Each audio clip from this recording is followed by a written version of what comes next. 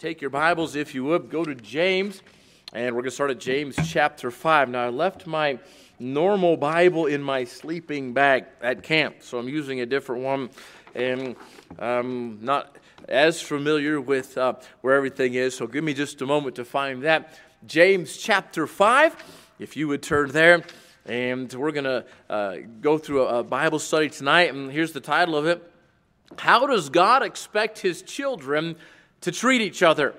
I'm going to switch microphones here to the wireless. How does God expect His children to treat each other? Now, this is quite a extensive study, long study. We're not going to be able to dive deep into this tonight, but I want to take a little bit of time, probably spread this out over 2 different Wednesday nights and break it up, because I do want to have plenty of time for our prayer time this evening. But James chapter 5 and verse number 7. And how many of you've read through the book of James? Anybody read through the book of James? Let me encourage you to do that. If you haven't done it before, it's only 5 chapters and just really, really good. A lot of it, most of it, in fact, is how Christians ought to treat each other and how God expects His children to treat each other is our lesson tonight. But here's what I want you to understand. When you think of God's children, who do you think of? And some people will say, well, I would just think of everybody, because everybody is God's child. Well, that's not true. Now, God created everybody, and God is everybody's creator, but God is not everybody's father. Whenever somebody trusts Jesus Christ as their Savior, God becomes their father. So we've got to understand that although some people say, we are all God's children, that is not true. We are all God's creation. So this is written to God's children, the brothers in Christ, and that would be brothers and sisters in Christ, those who are saved. So how does God expect His children to treat each other? Who are God's children? Well, if you're saved, you are God's child. So that means there's some instructions here for how we are supposed to treat each other. People in the church, how we're supposed to treat each other. But it's not just relationships of people in church. I want you to think about some other people who are God's children. This might blow you away. If you're a parent and your children are saved, you are all God's children. That means, as a parent, you are a brother or sister in Christ to those children who are also saved. Now, that doesn't mean we're on equal footing and they can, tell us, hey, no, you can't tell me what to do because we're all God's children. We're equal. Now, you're still a parent there, but understand this. We need to learn how to treat even our children as brothers and sisters in Christ. Other people in church, we need to learn how to treat them as brothers and sisters in Christ. So I'm going to give you 5 points, and we're only going to actually teach and preach through 2 of them tonight. But I'm going to give them to you right now, then we'll jump into this Bible study. So first of all, actually, let's read this. James chapter 5, verses 7 through 12. I'll give you 5 thoughts, and then we'll dig deep into 2 of them. James chapter 5, verse number 7. Be patient, therefore, brethren, unto the coming of the Lord. Behold, the husbandman waiteth for the precious fruit of the earth, and hath long patience for it, until he receive the early and latter rain. Be ye also patient. Establish your hearts, for the coming of the Lord draweth nigh. Grudge not one against another, brethren, lest ye be condemned. Behold, the judge standeth before the door. Take, my brethren, the prophets, who have spoken in the name of the Lord, for an example of suffering, affliction, and of patience. Behold, we count them happy which endure. Ye have heard of the patience of Job, and have seen the end of the Lord, that the Lord is very pitiful and of tender mercy. But above all things, my brethren, swear not, neither by heaven, neither by the earth, neither by any other oath, but let your yea be yea, and your nay, nay, lest ye fall into condemnation. The rest of the chapter is talking about praying for each other and the power of prayer. We're not going to get into that tonight. We'll get to that another time. So you've got some thoughts here. First of all, God expects His children to be patient with each other. We'll develop that here a little bit more. God expects His children not to hold grudges against each other. God expects His children to willingly suffer affliction. Now listen to this, from each other and because of each other, and to willingly suffer affliction. God expects His children to not put themselves in His position by promising what does not belong to them. All right, so we're only going to actually dive deep into a couple of those, but first of all, I want you to notice a couple things. Look at chapter 5, verse 10. Chapter 5, 10. The Bible says this, take my brethren, set off by commas, the prophets, that's a phrase of direct address, I believe that's what's called, is set off by commas. Take my brethren, the prophets, who's spoken in the name of the Lord. Now, who is that verse written to? Take my brethren, the prophets who've spoken in the name of the Lord. Who's he writing to? He's writing to two words, my brethren. All right, so this that verse, this little teaching right here is written to brethren, that is Christians, that is believers. Look at chapter 5, verse let's look at verse 7. Let's look at verse 7, chapter 5, verse 7.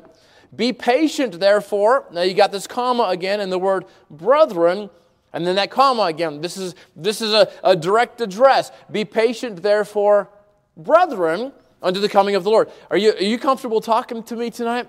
All right, so who's that written to? Written to brethren. Okay, so the first one written to my brethren, second one written to brethren. You're going to see this pattern, chapter 5, verse 9. Grudge not one against another, brethren. All right, chapter 5, verse 12. But of all things, my brethren, swear not. You're seeing who this is written to over and over again. This is not written to the lost world. This is written to us. This is written to Christians. This is how Christians ought to get along with each other over and over and over. Lesson after lesson. Here's, if you are a Christian, how you ought to get along with each other. Chapter 5, verse 19. Brethren, if any of you do err from the truth, and one convert him, let him know that he which converteth the sinner from the error of his way shall save a soul from death, and shall hide a multitude of sins. So all this chapter, these lessons are for Christians. It is how brothers and sisters in Christ, how God's children are supposed to treat each other and get along with each other. Okay, so I'm going to give you two of them. We're going to dive deep tonight into two of them, but not all of them. All right, first of all, God expects His children to be patient with each other. Chapter 5, verse 7. Did you see that? Be patient, therefore, brethren, unto the coming of the Lord. Behold, the husbandman waiteth for the precious fruit of the earth. There's the example. And hath long patience for it until he receive the early and latter rain. The husbandman is the person who takes care of the garden, the person who takes care, in this case, the grapevine there. He's waiting for the early rain. He's waiting for the latter rain. Eventually, he's going to have a harvest. And God says, listen, brethren, Christians, be patient until when? Until the coming of the Lord. Chapter 5, verse 8, be ye also patient, like the husband, like the farmer.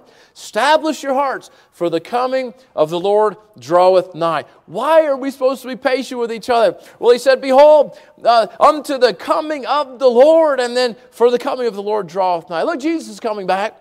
There will be a day when Jesus comes back. We're going to be together forever with Him. I want to encourage you to be patient with each other. Sometimes we get frustrated with each other. Maybe there's another Christian and we think, I just can't handle that person. I can't stand being around that person. Wait a minute. Jesus is coming back.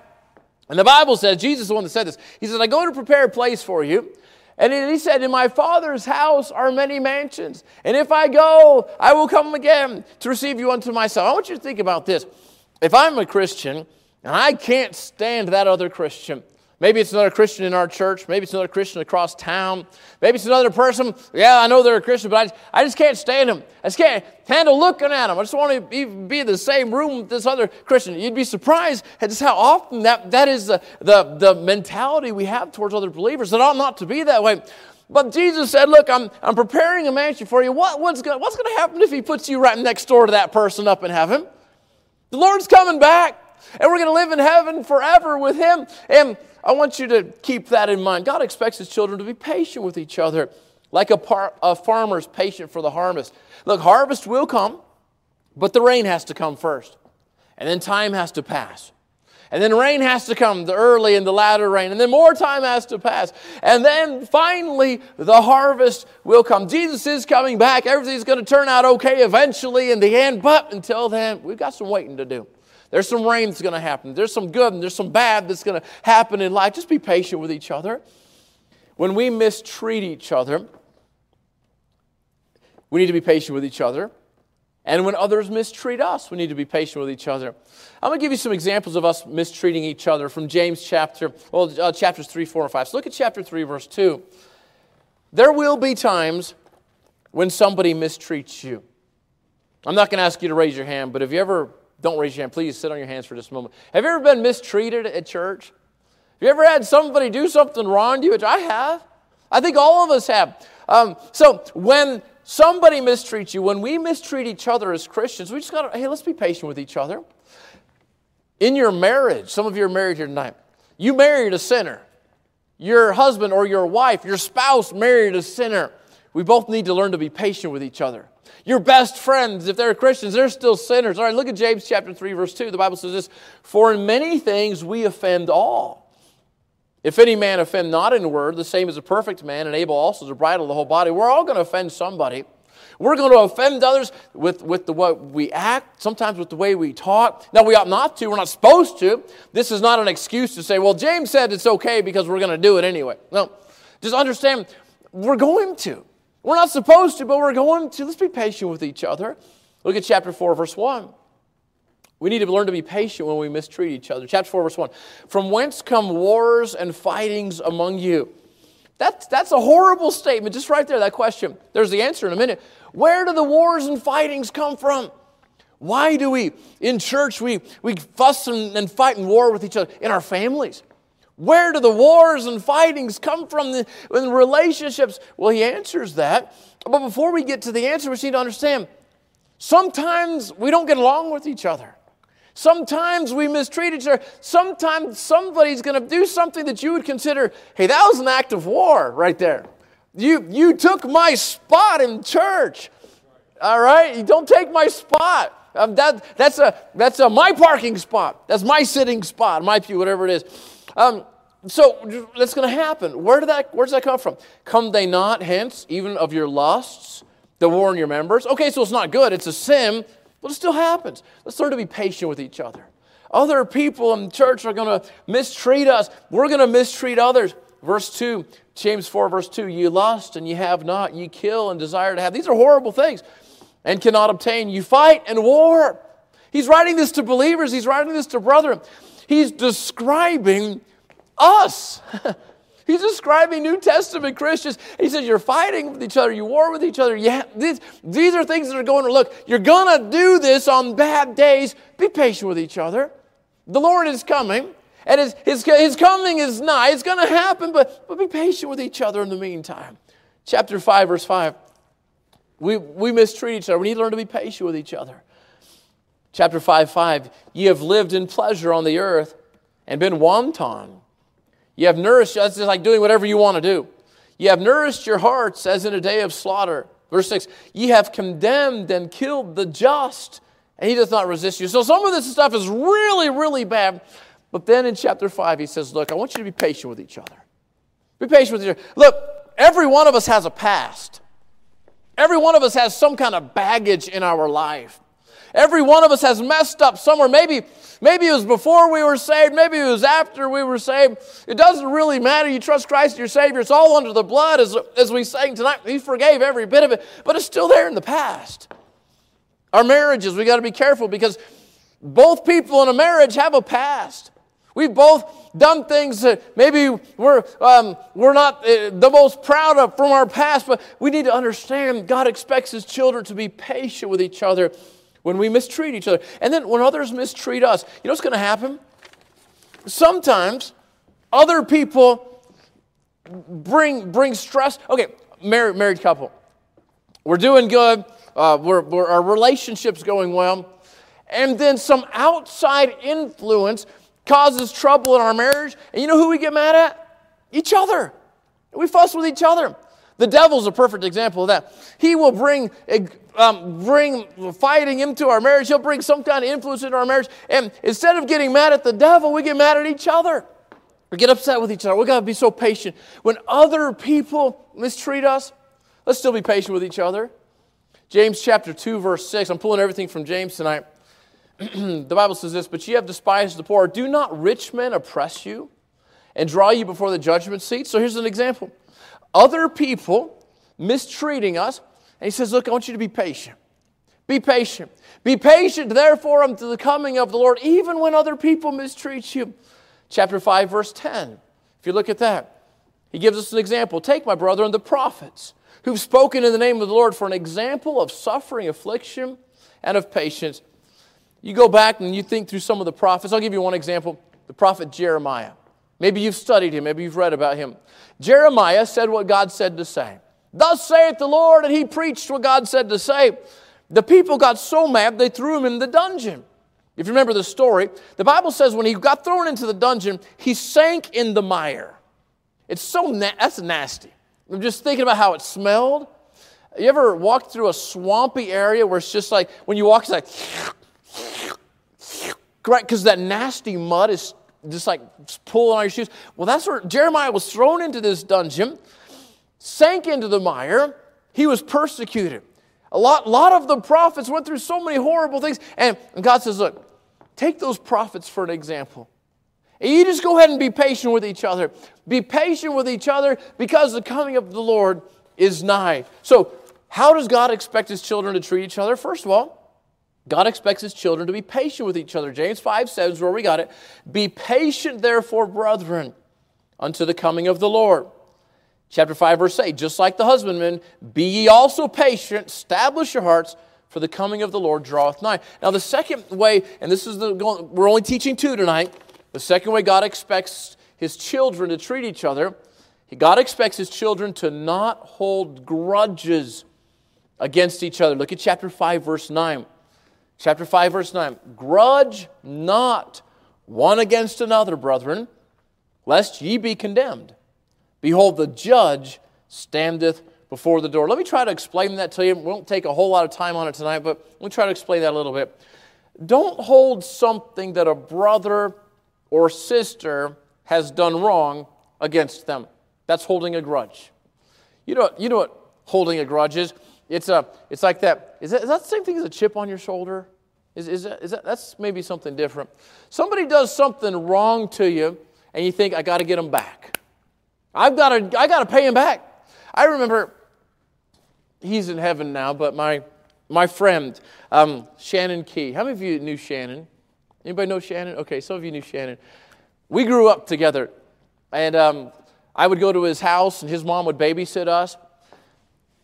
I was more of the compliant kind just to kind of get along with everybody kind. But that's not who Shannon was. Shannon was very, going to be in charge kind. When we would play, okay, so the show that was cool at the time was Magnum P.I. Anybody ever, okay, so this private investigator, he always wanted to be the private investigator, and I always had to be the bad guy. And I was at his house, so he's like, you're in my house, I get to choose.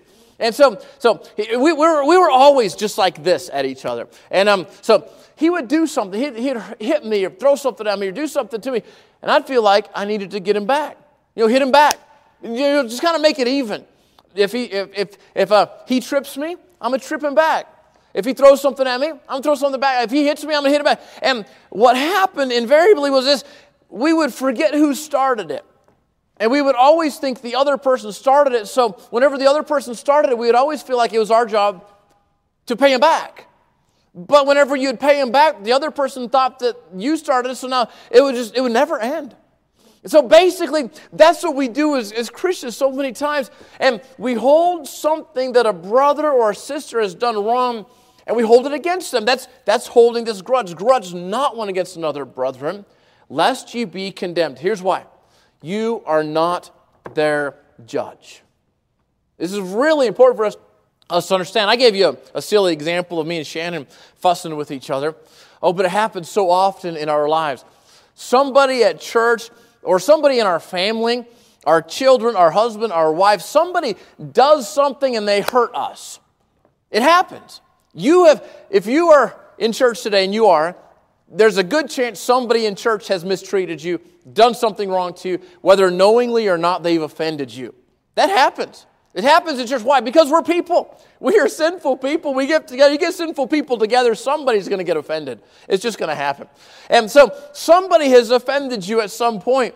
Listen, you are not their judge. What does it mean about judge? What does it mean to be the judge? The judge is the one who decides that the person is guilty and what their punishment ought to be. That's what the judge does. And the Bible is telling us here, listen, do not grudge one against another. Don't hold a grudge against them, and do not be their judge. I'll show you a couple verses about this in a minute. Just choose not to be the judge of the person who has offended you. As people who will be judged, we are not in the position to judge others. Oh, we got to be so careful with this. We will stand before God. We deserve to be judged. He is going to judge us. But you got to remember this. He's also going to judge the other person. When somebody does something wrong to me, I can be sure that God's going to take care of that. God will be their judge. God will take care of what that person has done. And it's so tempting for me to say, oh, I've got to pay him back. Hello, my name is Inigo Montoya, right? You killed my brother, prepare to die. Revenge. Okay, I probably shouldn't have quoted that in church. But revenge is what we a lot of times, that motivates us. Sometimes there are people, and I've met people, and it's like they are living to pay back somebody who hurt them in the past. What I want you to get from this, God is the judge. He's going to take care of being their judge, so you don't have to. In judging them, you're setting yourself up to be judged. Let's look at that verse again. James chapter 5, verse 9. James 5:9. Grudge not one against another, brethren, lest ye be condemned. Look at this. Behold, the judge standeth before the door. God is the judge. He's not maybe judging them right now, so we get frustrated. Look, they did this to me, and they're getting away with it. God, look, God, they hurt me, they mistreated me, whatever it was, they misused me, they abused me, whatever it was. And some of those things are really huge, horrible, horrible things that happen, yes. But you need to understand, the judge is standing at the door. He's about to walk in. He's going to come in. He is going to judge. He's going to take care of that. So you can feel the freedom to step back and just realize God's standing there. He's the judge. He's about to walk in the door. He has not judged them yet. And He's not taking care of them yet. The punishment hasn't happened yet. But it will. So many times we get frustrated, we get upset, we get impatient. And we think, God's not doing anything about it, so I'm going to. Right? God was busy, so He sent me. And I'm going to take care of this. That's not what we ought to do. The judge is standing at the door. Okay, a couple more thoughts here. If in judging them, you're setting yourself up to be judged. If you are judged, listen to this, based on the same criteria that you're judging them, you're going to be condemned. I will. So I get upset at somebody else. They mistreat me. They abuse me. So I say, now I'm going to do something wrong to them because they did something wrong to me. And in becoming their judge and dealing out the punishment to them, now I become guilty and God's going to judge both of us. I would rather step out of it and say, okay, God, I know you're standing at the door. You're going to come in. You're going to take care of it. I don't want to get in your way. I don't want to get judged as well. I'll step back and let you take care of that person who mistreated me or offended me or who needs to be judged. This is such a huge principle that if Christians would get this, you're going to be freed of a lot of bitterness. You're going to be freed of this weight that you're carrying around every single day. I've met people, they wake up and their thought is, how am I going to pay them back? They go to bed thinking, how am I going to pay them back? And constantly thinking, how can I make things right? Listen, if you could just step back and realize God's going to take care of it. He's standing at the door. He's going to take care of that punishment. And I don't want to put myself where I'm going to be punished also. I'm going to give you an illustration in a minute to help you see that. Let me give you some words first. Let God be their judge. A judge already exists. He's standing at the door. He's not judging yet, but He's ready to judge at any moment. If somebody has done something wrong to you, remember that God will judge them for it. But if you decide to be their judge, God will judge you also. Just step out of the way. We call that forgiving. Forgiving. Oh, forgiving's hard. Forgiving's a very difficult thing because the world says forgive and forget. I know I teach this a lot. That's not what the Bible teaches. The Bible teaches forgive and remember. that it's been forgiven. What a difference. You can't forget. Somebody does something wrong to you, and somebody comes along and says, just forgive and forget. I can't forget that. It was too bad. If it's in my mind, I can't forgive that. No, you don't have to forget that. Forgive means I'm stepping out of being their judge. I'll let God take care of that. He will take care of that. I'm not going to forget it. I'm going to remember that I stepped out of being their judge. I'm going to forgive and remember that it's forgiven. Let God be their judge. Let God determine their consequences. And listen to this. If you can do that, you will be free. There's so much bitterness that so many Christians are carrying because they want to make sure somebody gets judged. If we can step back and say, God's standing at the door, He's the judge, grudge not one against another, I'm going to step back. I'm going to forgive, understanding that God's going to take care of it. I'll let Him take care of the consequences. I don't have to worry about that. God will take care of that. I'll step out, let God do His job that He said He was going to do. A lot of Christians that don't deserve God's judgment are putting themselves in a position to be judged by God because they've chosen to be the judge of someone that's hurt them. Are you putting yourself in a position to be judged that you don't have to be in? I'm going to give you an illustration. You ever seen that game? It's on TV. We did it at youth conferences last year. It's called Wipeout. Brother Brandon, I'm going to move. Are you up there in the media booth? I'm going to move down to the floor. We may have to move the camera. How many of you have seen that game? It's where this beam spins around like this. I'm going to need some volunteers here in a minute. All right, so the beam spins around, and you've got to avoid it. All right? Sometimes it's low. It spins around, and you got to jump over it. Sometimes it spins around, and you got to duck it. How many of you know what I'm talking? You've seen that, a game like that. Okay, so they had it at youth conference, and I actually got to play. We went to California, and it was a big inflatable thing, so it didn't hurt you. So there's this platform you had to stand on, and when this beam came by, you had to jump over it. Or the beam came by like this, and you had to duck under it. Now, here's what I want you to picture. I want you to picture this is God's judgment, this beam, all right? And it's going to come by. And who wants to be my volunteer tonight? Brother Enrique, could I use you as a volunteer? I won't knock you over, but I just need somebody else. You could be the spinner person. All right, you be the spinner, all right? Just don't hurt me, all right? So see, here's the brother Enrique will be God's judgment, all right? Okay, no, practice a full spin here just so we know what we're doing here.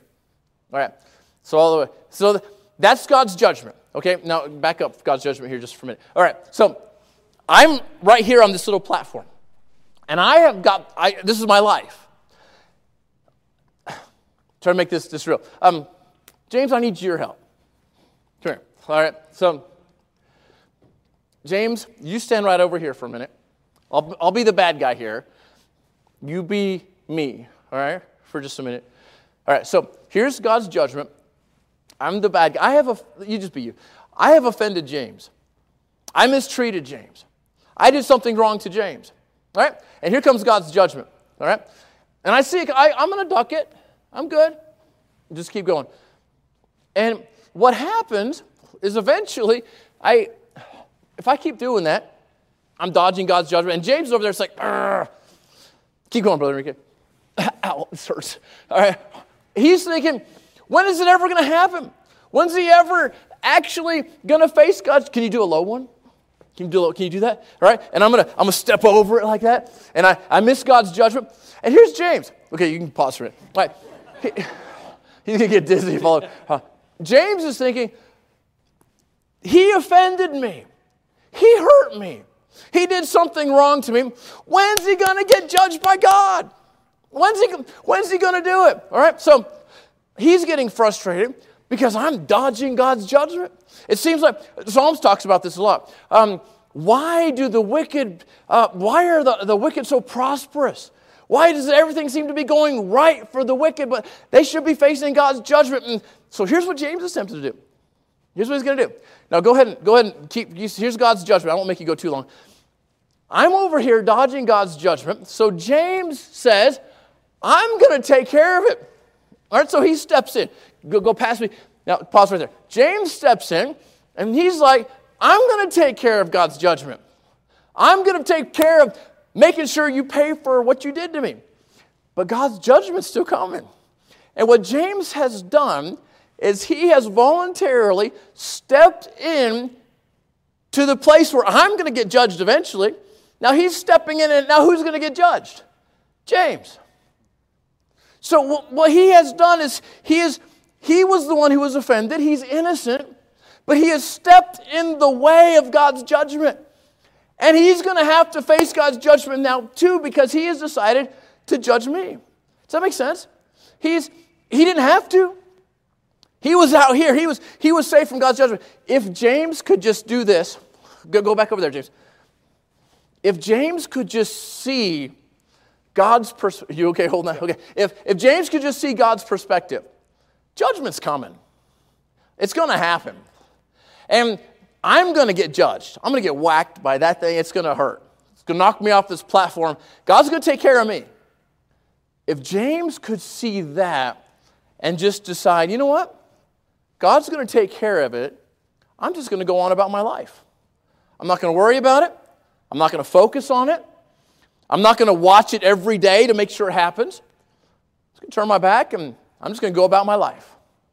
And God will take care of that person that has hurt me. Okay, so the verse, grudge not one against another.